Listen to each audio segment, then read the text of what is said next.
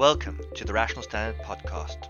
We are a classical liberal website run by volunteers discussing free and rational ideas. If you would like to support us, please make sure to visit us at rationalstandard.com or by contributing to our Patreon. Thank you for listening, and I hope you enjoy the show.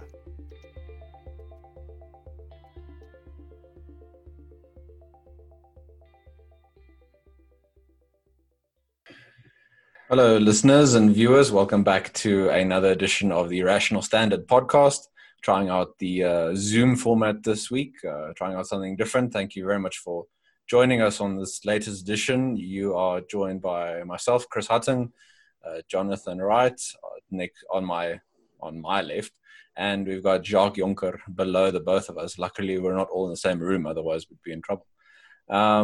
Thank you guys for joining me on this podcast, the two of you. I appreciate you taking some time on your Saturdays when I'm sure you'd be enjoying the freedom of level 4 lockdown, now that we can enjoy the newfound freedoms of the new South Africa under level 4.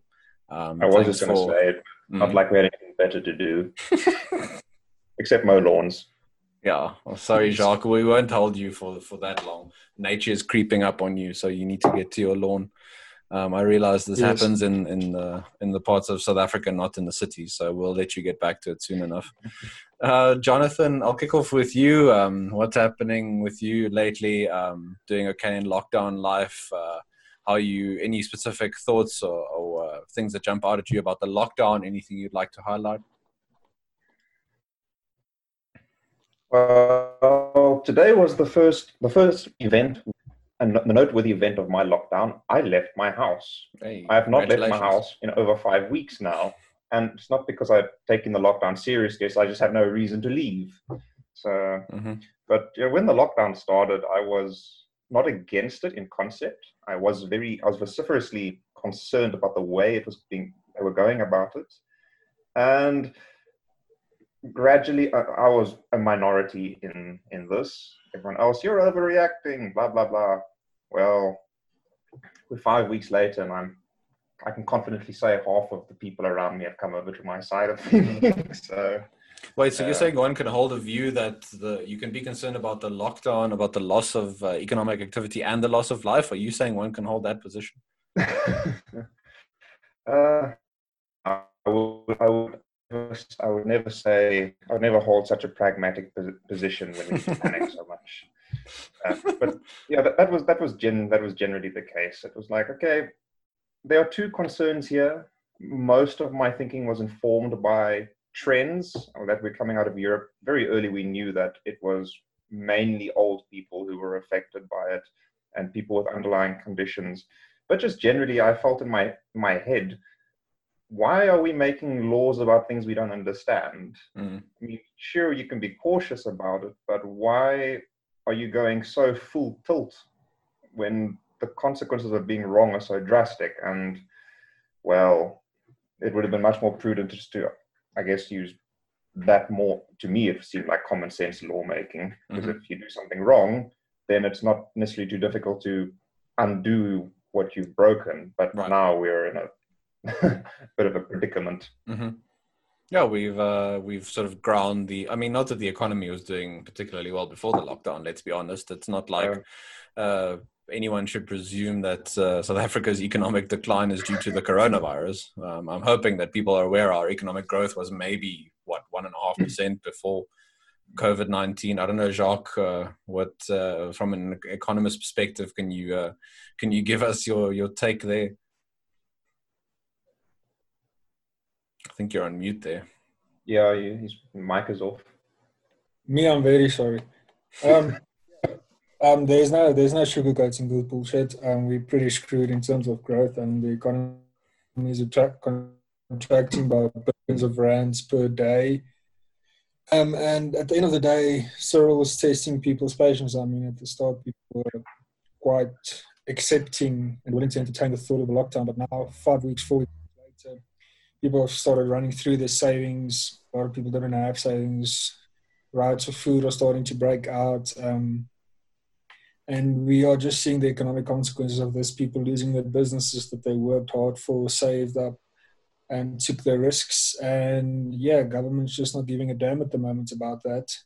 A lot of people said, okay, yeah, so government, they have plans to step in, stop worrying about the economy. And again, government just don't worry. Just don't worry. Money machine goes brrr. Yes, exactly. And we told them stop being so stupid. They didn't want to listen, and now look where we are. We literally have people starving to death. With the virus, of which the mortality rate is grossly overestimated. And that does not mean you ignore the virus, does not mean you should take precautions, does not mean you should go out unnecessarily, but trying to ban people from earning a living as an alternative to contracting a virus, which, as Jonathan correctly pointed out, we don't really understand. I think that's just insane, quite dumb. So do either of you, do you want to weigh in on one of the views I've heard that, the lockdown is a convenient excuse for the sort of propagation and further entrenchment of the National Democratic Revolution? Oh, it definitely is. It definitely is. I think it's a convenient tool for them. I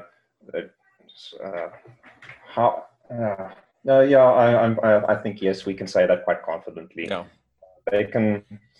It doesn't matter how incompetently they're going about it. The fact remains that, well, we know what government's long-term plan is and what it has been, and this is a perfect opportunity for them to ratchet up and dive into places that they don't need to be.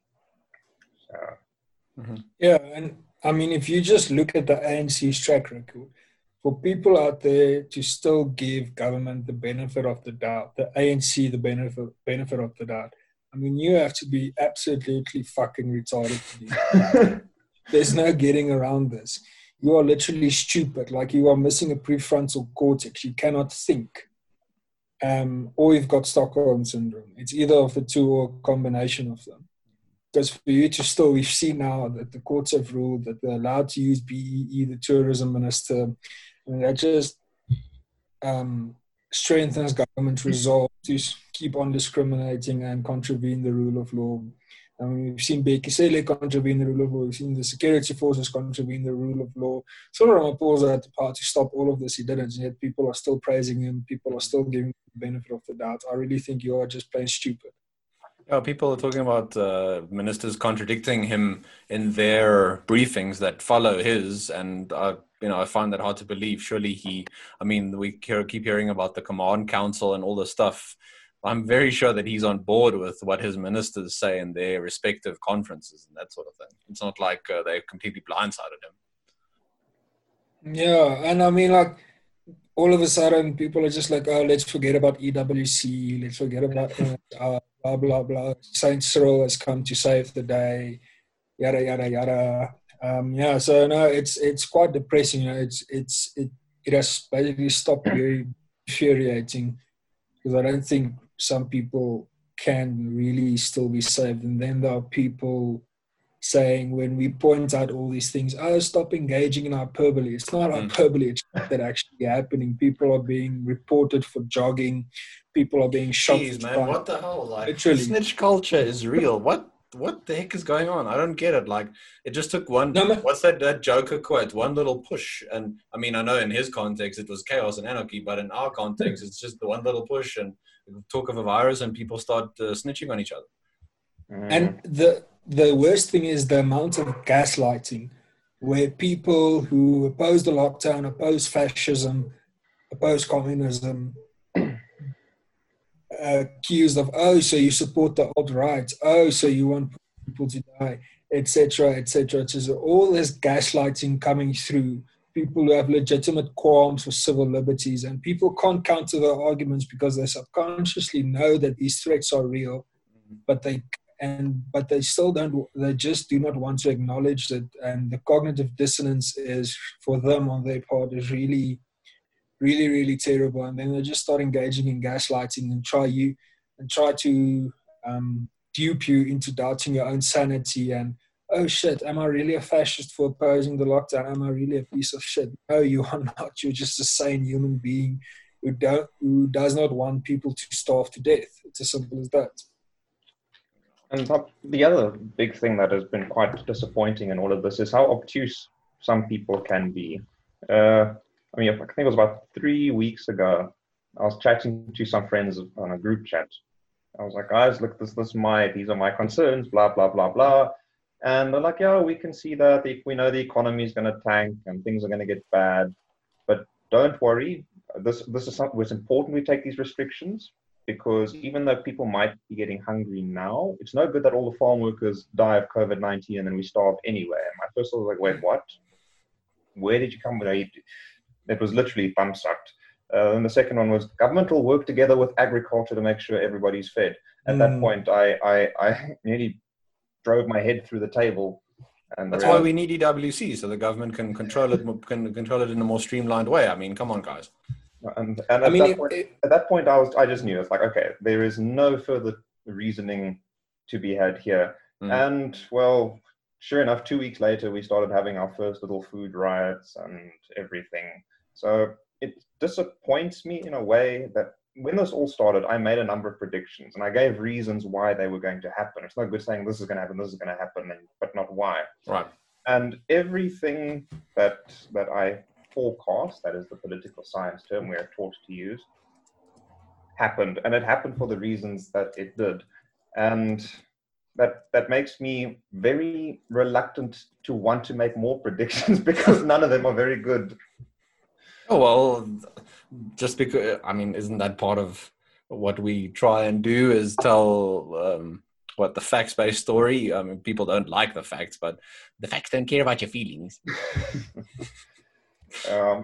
Unfortunately, despite all of that, I still get the stop panicking. The thing, and Cyril has done a good job. And it's like, okay, by the way, you are 8,000 kilometers away in Europe when you say this. When we made these decisions, we copy-pasted European countries, and we added our own stupid regulations that nobody else in the world has. And there's a big distinction. Europe can afford to make mistakes. Okay, not really, but they've got more room they've got more wiggle room. We don't. We make a mistake, we've got a new problem. No, we talk a lot about how, importing ideas from other countries into Africa.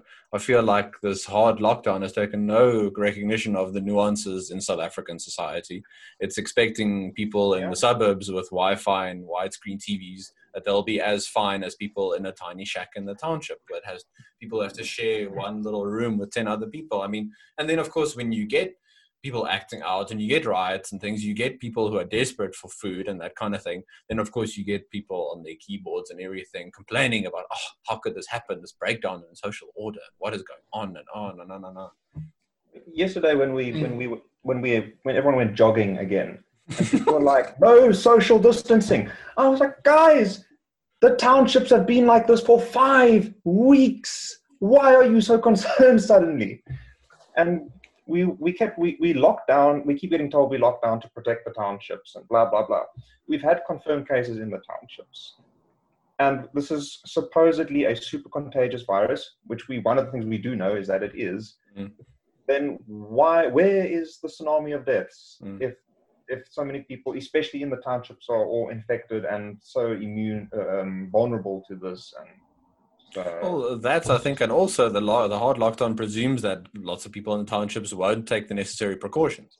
It's a very infantilizing view of people's agency. It just assumes that if they're not forced to act in a certain way by government, they're going to, I don't know, do the most stupid thing possible. And of course, people are going to make stupid decisions, but to make that sort of blanket assumption about 60 million people in the country, to me, is highly concerning. But, we see the controlling nature of the state playing itself out in this pandemic. Jacques, I wanted to mention that the briefing from Nkosazana Dlamini-Zuma, where she went back on what Ramaphosa said about cigarettes, the selling of cigarettes, and how that seems to have triggered something in many people, at least online. Of course, it's just a sample size, but do you think it's sort of a hopeful indication? Maybe it's the final straw, or do you think it's just going to be a case of people will go back to again making do without their cigarettes? I think it gives us hope. I mean, it's ironic that, you know, people didn't care about their freedoms being taken away until Cyril took their cancer sticks away. I mean, that's quite hilarious. People want the But yeah, freedom to give I mean, themselves cancer, okay? Can't take that away. no, they can give themselves cancer. I'm fine with it. It's natural selection.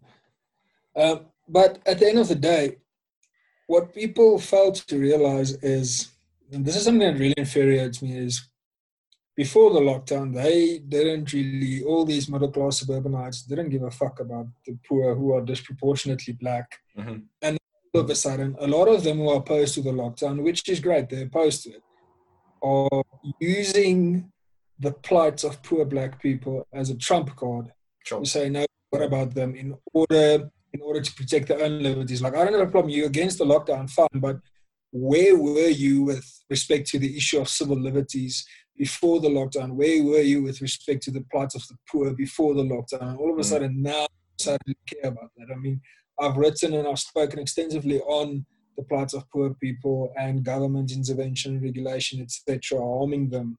I mean, all three of us have, all of us here have done that, and we continue to do so into the lockdown. But all of a sudden, in the lockdown, you had these sort of these Andrews and these Karens, some who were opposed to the lockdown, but then all of a sudden they started caring about, their domestic worker or their gardener, whereas before that they paid them peanuts and they just simply didn't give it.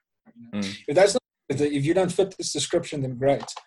But I mean, like, even people who are opposed to the lockdown, who sort of really infuriate me in the way that they are opposed to it, and they're showing their own hypocrisy with respect some to opportunism. It's the paternalism which really gets to me. The paternalism that really. What? The what? Go, Jonathan. So I said so patronizing as well, and that's the most infuriating thing for me. Just there's nothing needs to be said about that. Yeah. Yeah. No, look, you can stand up for people, and I think that's patronizing, but some people do it in a way that is patronizing. Mm-hmm. The woke allies, basically, who stand up in a way that it can be quite patronizing and condescending. Just because you're poor doesn't mean you're stupid and you don't know what you're doing. One of the early reasons that was floated in support of the cigarette ban was that if you smoke, you're more susceptible to pneumonia and the negative effects of it. And okay, it didn't really click with me back then already, but my former constitutional law professor, Stellenbosch, was on Cape Talk, 702 for you guys up there. And she's like... Sorry, I don't know what that is. I don't listen to that. There's the reasonableness and the rationality test in determining whether it is sufficient or reasonable to limit a certain right. And she said, and we've heard these reasons about cigarettes and the effect on your lungs and stuff, but if you are smoking now, does that not mean you smoked before, which means that your lungs are already the ban sort of compromised? It's already compromised. So what reason is that? And since and I still hear it, and it's slightly, again, infuriating because you get all these sorts of mental gymnastics and justifications going around.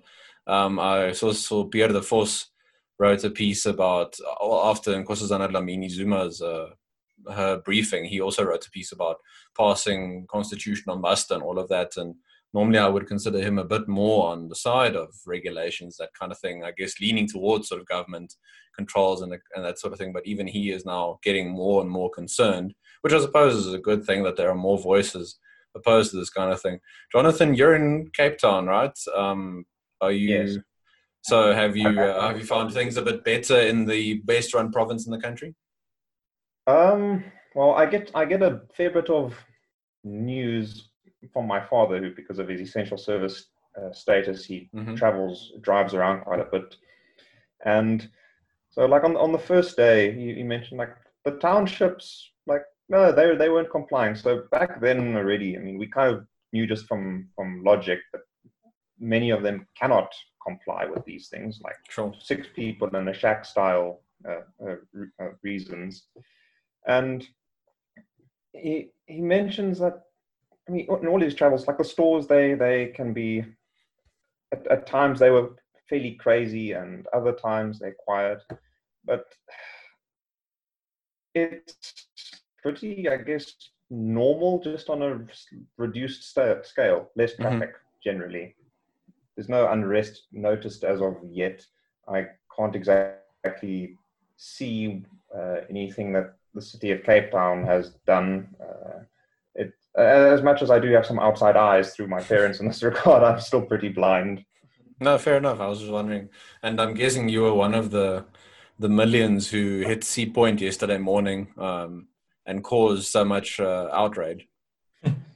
No, I live in Somerset West. Sea Point's a bit of a drive for me. You see, for us up here, or for the Valleys, I mean, everything in Cape Town, I assume, is within a 5-kilometer radius of each other. So, well, we do have Strand Beach, and that was basically our Sea Point. Photos that were circulating on social media showed exactly the same thing there. Nobody's on the beach, and not nobody. Some people were on the beach, but the sidewalks are just packed with people, and which comes to this whole 3-hour stupidity curfew thing in the mornings when you can go walk your dog, go for a run, or whatever it is. Jacques, I'm sure you've gone out in the hours of between 6 and 9 when the virus isn't active. No, I still sleep then. Fair enough. No, but I know you need to get some exercise. So I was wondering if you were indulging in some cardio now. No, I just do body weight exercises at home now. Okay, you're not that desperate yet. We went to the shops earlier, and the time was actually extremely busy, especially at the back. But everybody's wearing these face masks, etc. But the one thing that I think, the one good thing that came out of this crisis is the meme culture. Africa is just absolutely gorgeous. I just actually quickly want to share a video here with the viewers that is absolutely fucking fantastic. Is this PG rated or not? Just so I can put the trigger warning up. No, it's about. I think it's in Nkosazana Dlamini Zuma speaking about smoking weed. I think it's. I don't actually know this. Is this the video where she reminds us that Friday comes after Thursday? No, that's not the one. This is the one with a bit of music on it. It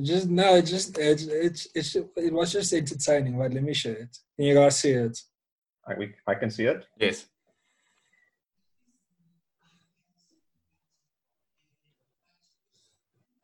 Unfortunately, I can't hear the sound. Yeah, I heard this earlier today, so I know what's going on here. Is there no sound on? Yeah, no sound. No. This is Zoom buggering us again. Okay. No, getting too fancy here, Jacques. We're not as tech fundies as we would like to give off. No, I'll just cut out that part of the podcast then. Oh, you offering to edit the video? Okay. No. I need to go and mow the lawn in 20 minutes. Yes, we're well aware of your lawn mowing desires. When I went to the mall today to buy some medication at Dischem, I saw the queue and I was like, no, I'm going to go to Clicks, which is on the other side of the mall. So I parked at the wrong entrance and I thought, could I drive? Like, no, I'm not going to drive there. I'm going to walk. Hey, I don't have the opportunity to walk very often. So I walked across the mall. Woohoo. And then I stood in the queue for an hour. I was in a crowded mall, but then when I go into the store, it's only like 10 people at a time. Mm-hmm. And that I couldn't fathom. Like, where's the brainiac idea in this? Like, if the virus is spreading, it's out here. We all have it now. You're putting 10 people in your store is not going to help. I would love it if mall owners, if the landlords started putting little crosses in the malls in the common areas where people had to stand at all times and they couldn't get too close to each other. That would be quite a good solution. ATMs have tape on the ground to say where you must stand if there's a queue. In various places where there's waiting rooms, they've put tape across every second chair so that there's a space between you and the next person and things like that. They didn't do that to any of the benches though. And people were sitting next to each other. So clearly we need more micromanaging and policing there. I agree. I think they should spend a lot more taxpayer money on that sort of thing for the police to do, and especially when the police when they see one person walking their dog, they should mobilize the armed forces and come down on them hard. Mm. Jacques, what do you? I know Jonathan mentioned earlier the predictions and that dangerous game, but are you going to give us any far out there predictions for the next few weeks? I'm not sure when we'll next do an RS podcast, but maybe do you foresee anything radical happening in the next few weeks, or do you just see placid compliance for the next year at least? No, I don't think I see compliance. I think people are getting fed up being told to stay locked down like animals. No, I don't see compliance. I mean, you already have people engaging in riots because they're hungry. I mean, I've seen people posting about getting donations for food, etc. So no, I don't really think we can afford to continue with the lockdown further. We need to adapt and learn how to live with the virus. I mean, the lockdown was never to prevent the spread and stop it completely. It was to put off the inevitable exponential threat, flattening the curve, I mean, like, I don't know if you guys saw the tweet by Mbuyiseni Ndlozi where he said, we haven't flattened the curve because there are still increases in the virus. Like, flattening the curve doesn't mean decreasing the spread, the daily spread. It means slowing it down, but now he clearly has no grasp of basic statistics with this respect. And I've seen a lot of people also saying, so the DA Western Cape has the most cases. Yes, because they test more per capita and on an absolute basis than the other provinces. This is a virus that's very easily spread. If you're going to test more, you're going to find more cases. That's the thing. That's what people need to remember. So my prediction is this virus is obviously going to be with us. We need to learn to live with it. People need to take precautions. The government has to do something about the ailing healthcare sector. I mean, they need to erect private temporary hospitals. We know what their solution is for fixing the healthcare sector. Dare we mention it? Yeah, let's dare not. Maybe it brings bad juju. I was gonna mention how we, if anyone talks about flattening the curve, just share a picture of South Africa's GDP growth for the last few years, and I'm sure that's a much more accurate representation of wait. The curve. But I'm not a statistician, so what do I know? I have the stat here with me. Just you wait. Observe how the rate of infection is going through the floor in South Africa. Oh no, wait, that's just economic growth. Never mind. I have it somewhere. This has been part of the other little issue. And I think you mentioned the rate of testing. People say like, the US Trump is incompetent, buffoon, whatever. And look how many people are dying there. It's like, yes, but 350 million people live there. There's more of them. And they're also testing at a very, very speedy rate at the moment. Last I heard a little press conference with, it was not given by Trump. It was given by one of his medical experts. Not by Fauci?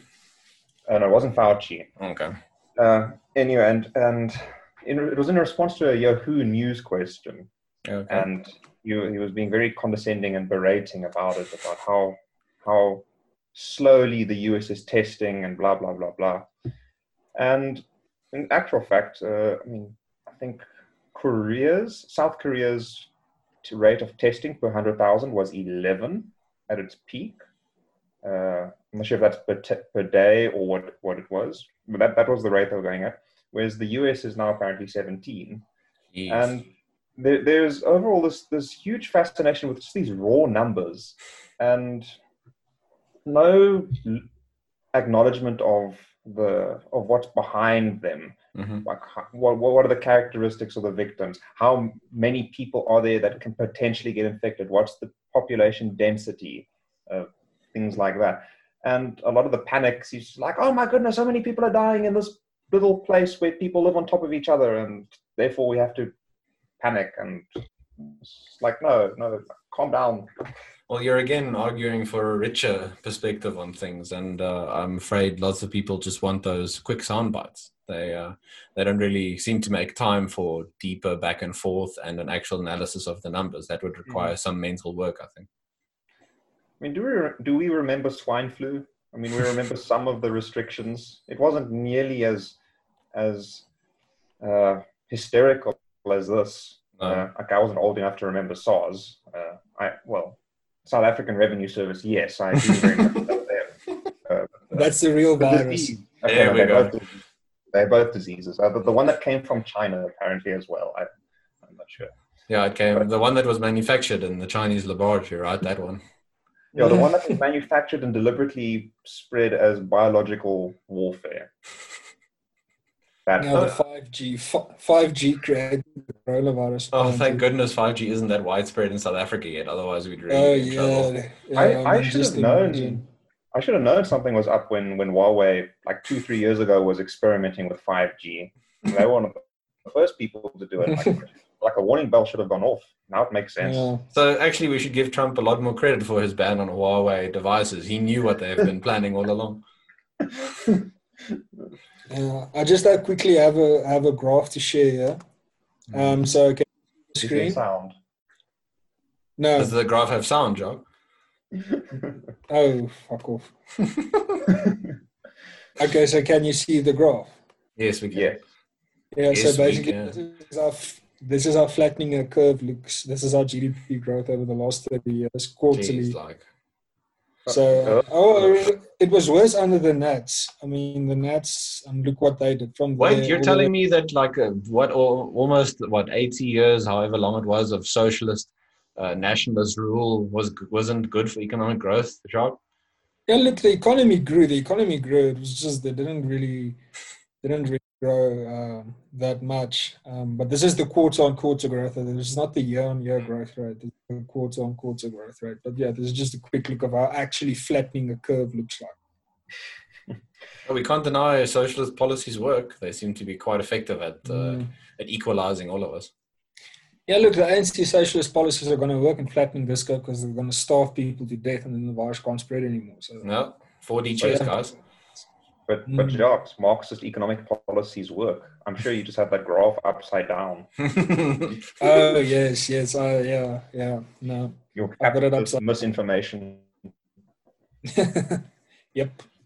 Okay, before Jacques shares another talking graph with us, I think we'll wrap up on that note. Guys, any parting thoughts? I will plug all the social media and all the resources now, but Jonathan, any last thoughts from you?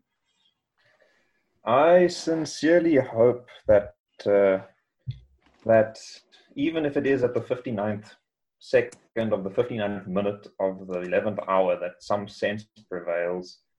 Listen to Pete Leroux on the Morning Shot today, and I'm not exactly filled with hope, but the fact that there are civil entities out there that are trying and having some success, because I didn't know this, but Pete shared and said that the original drafts at the beginning of the lockdown included no walking allowed.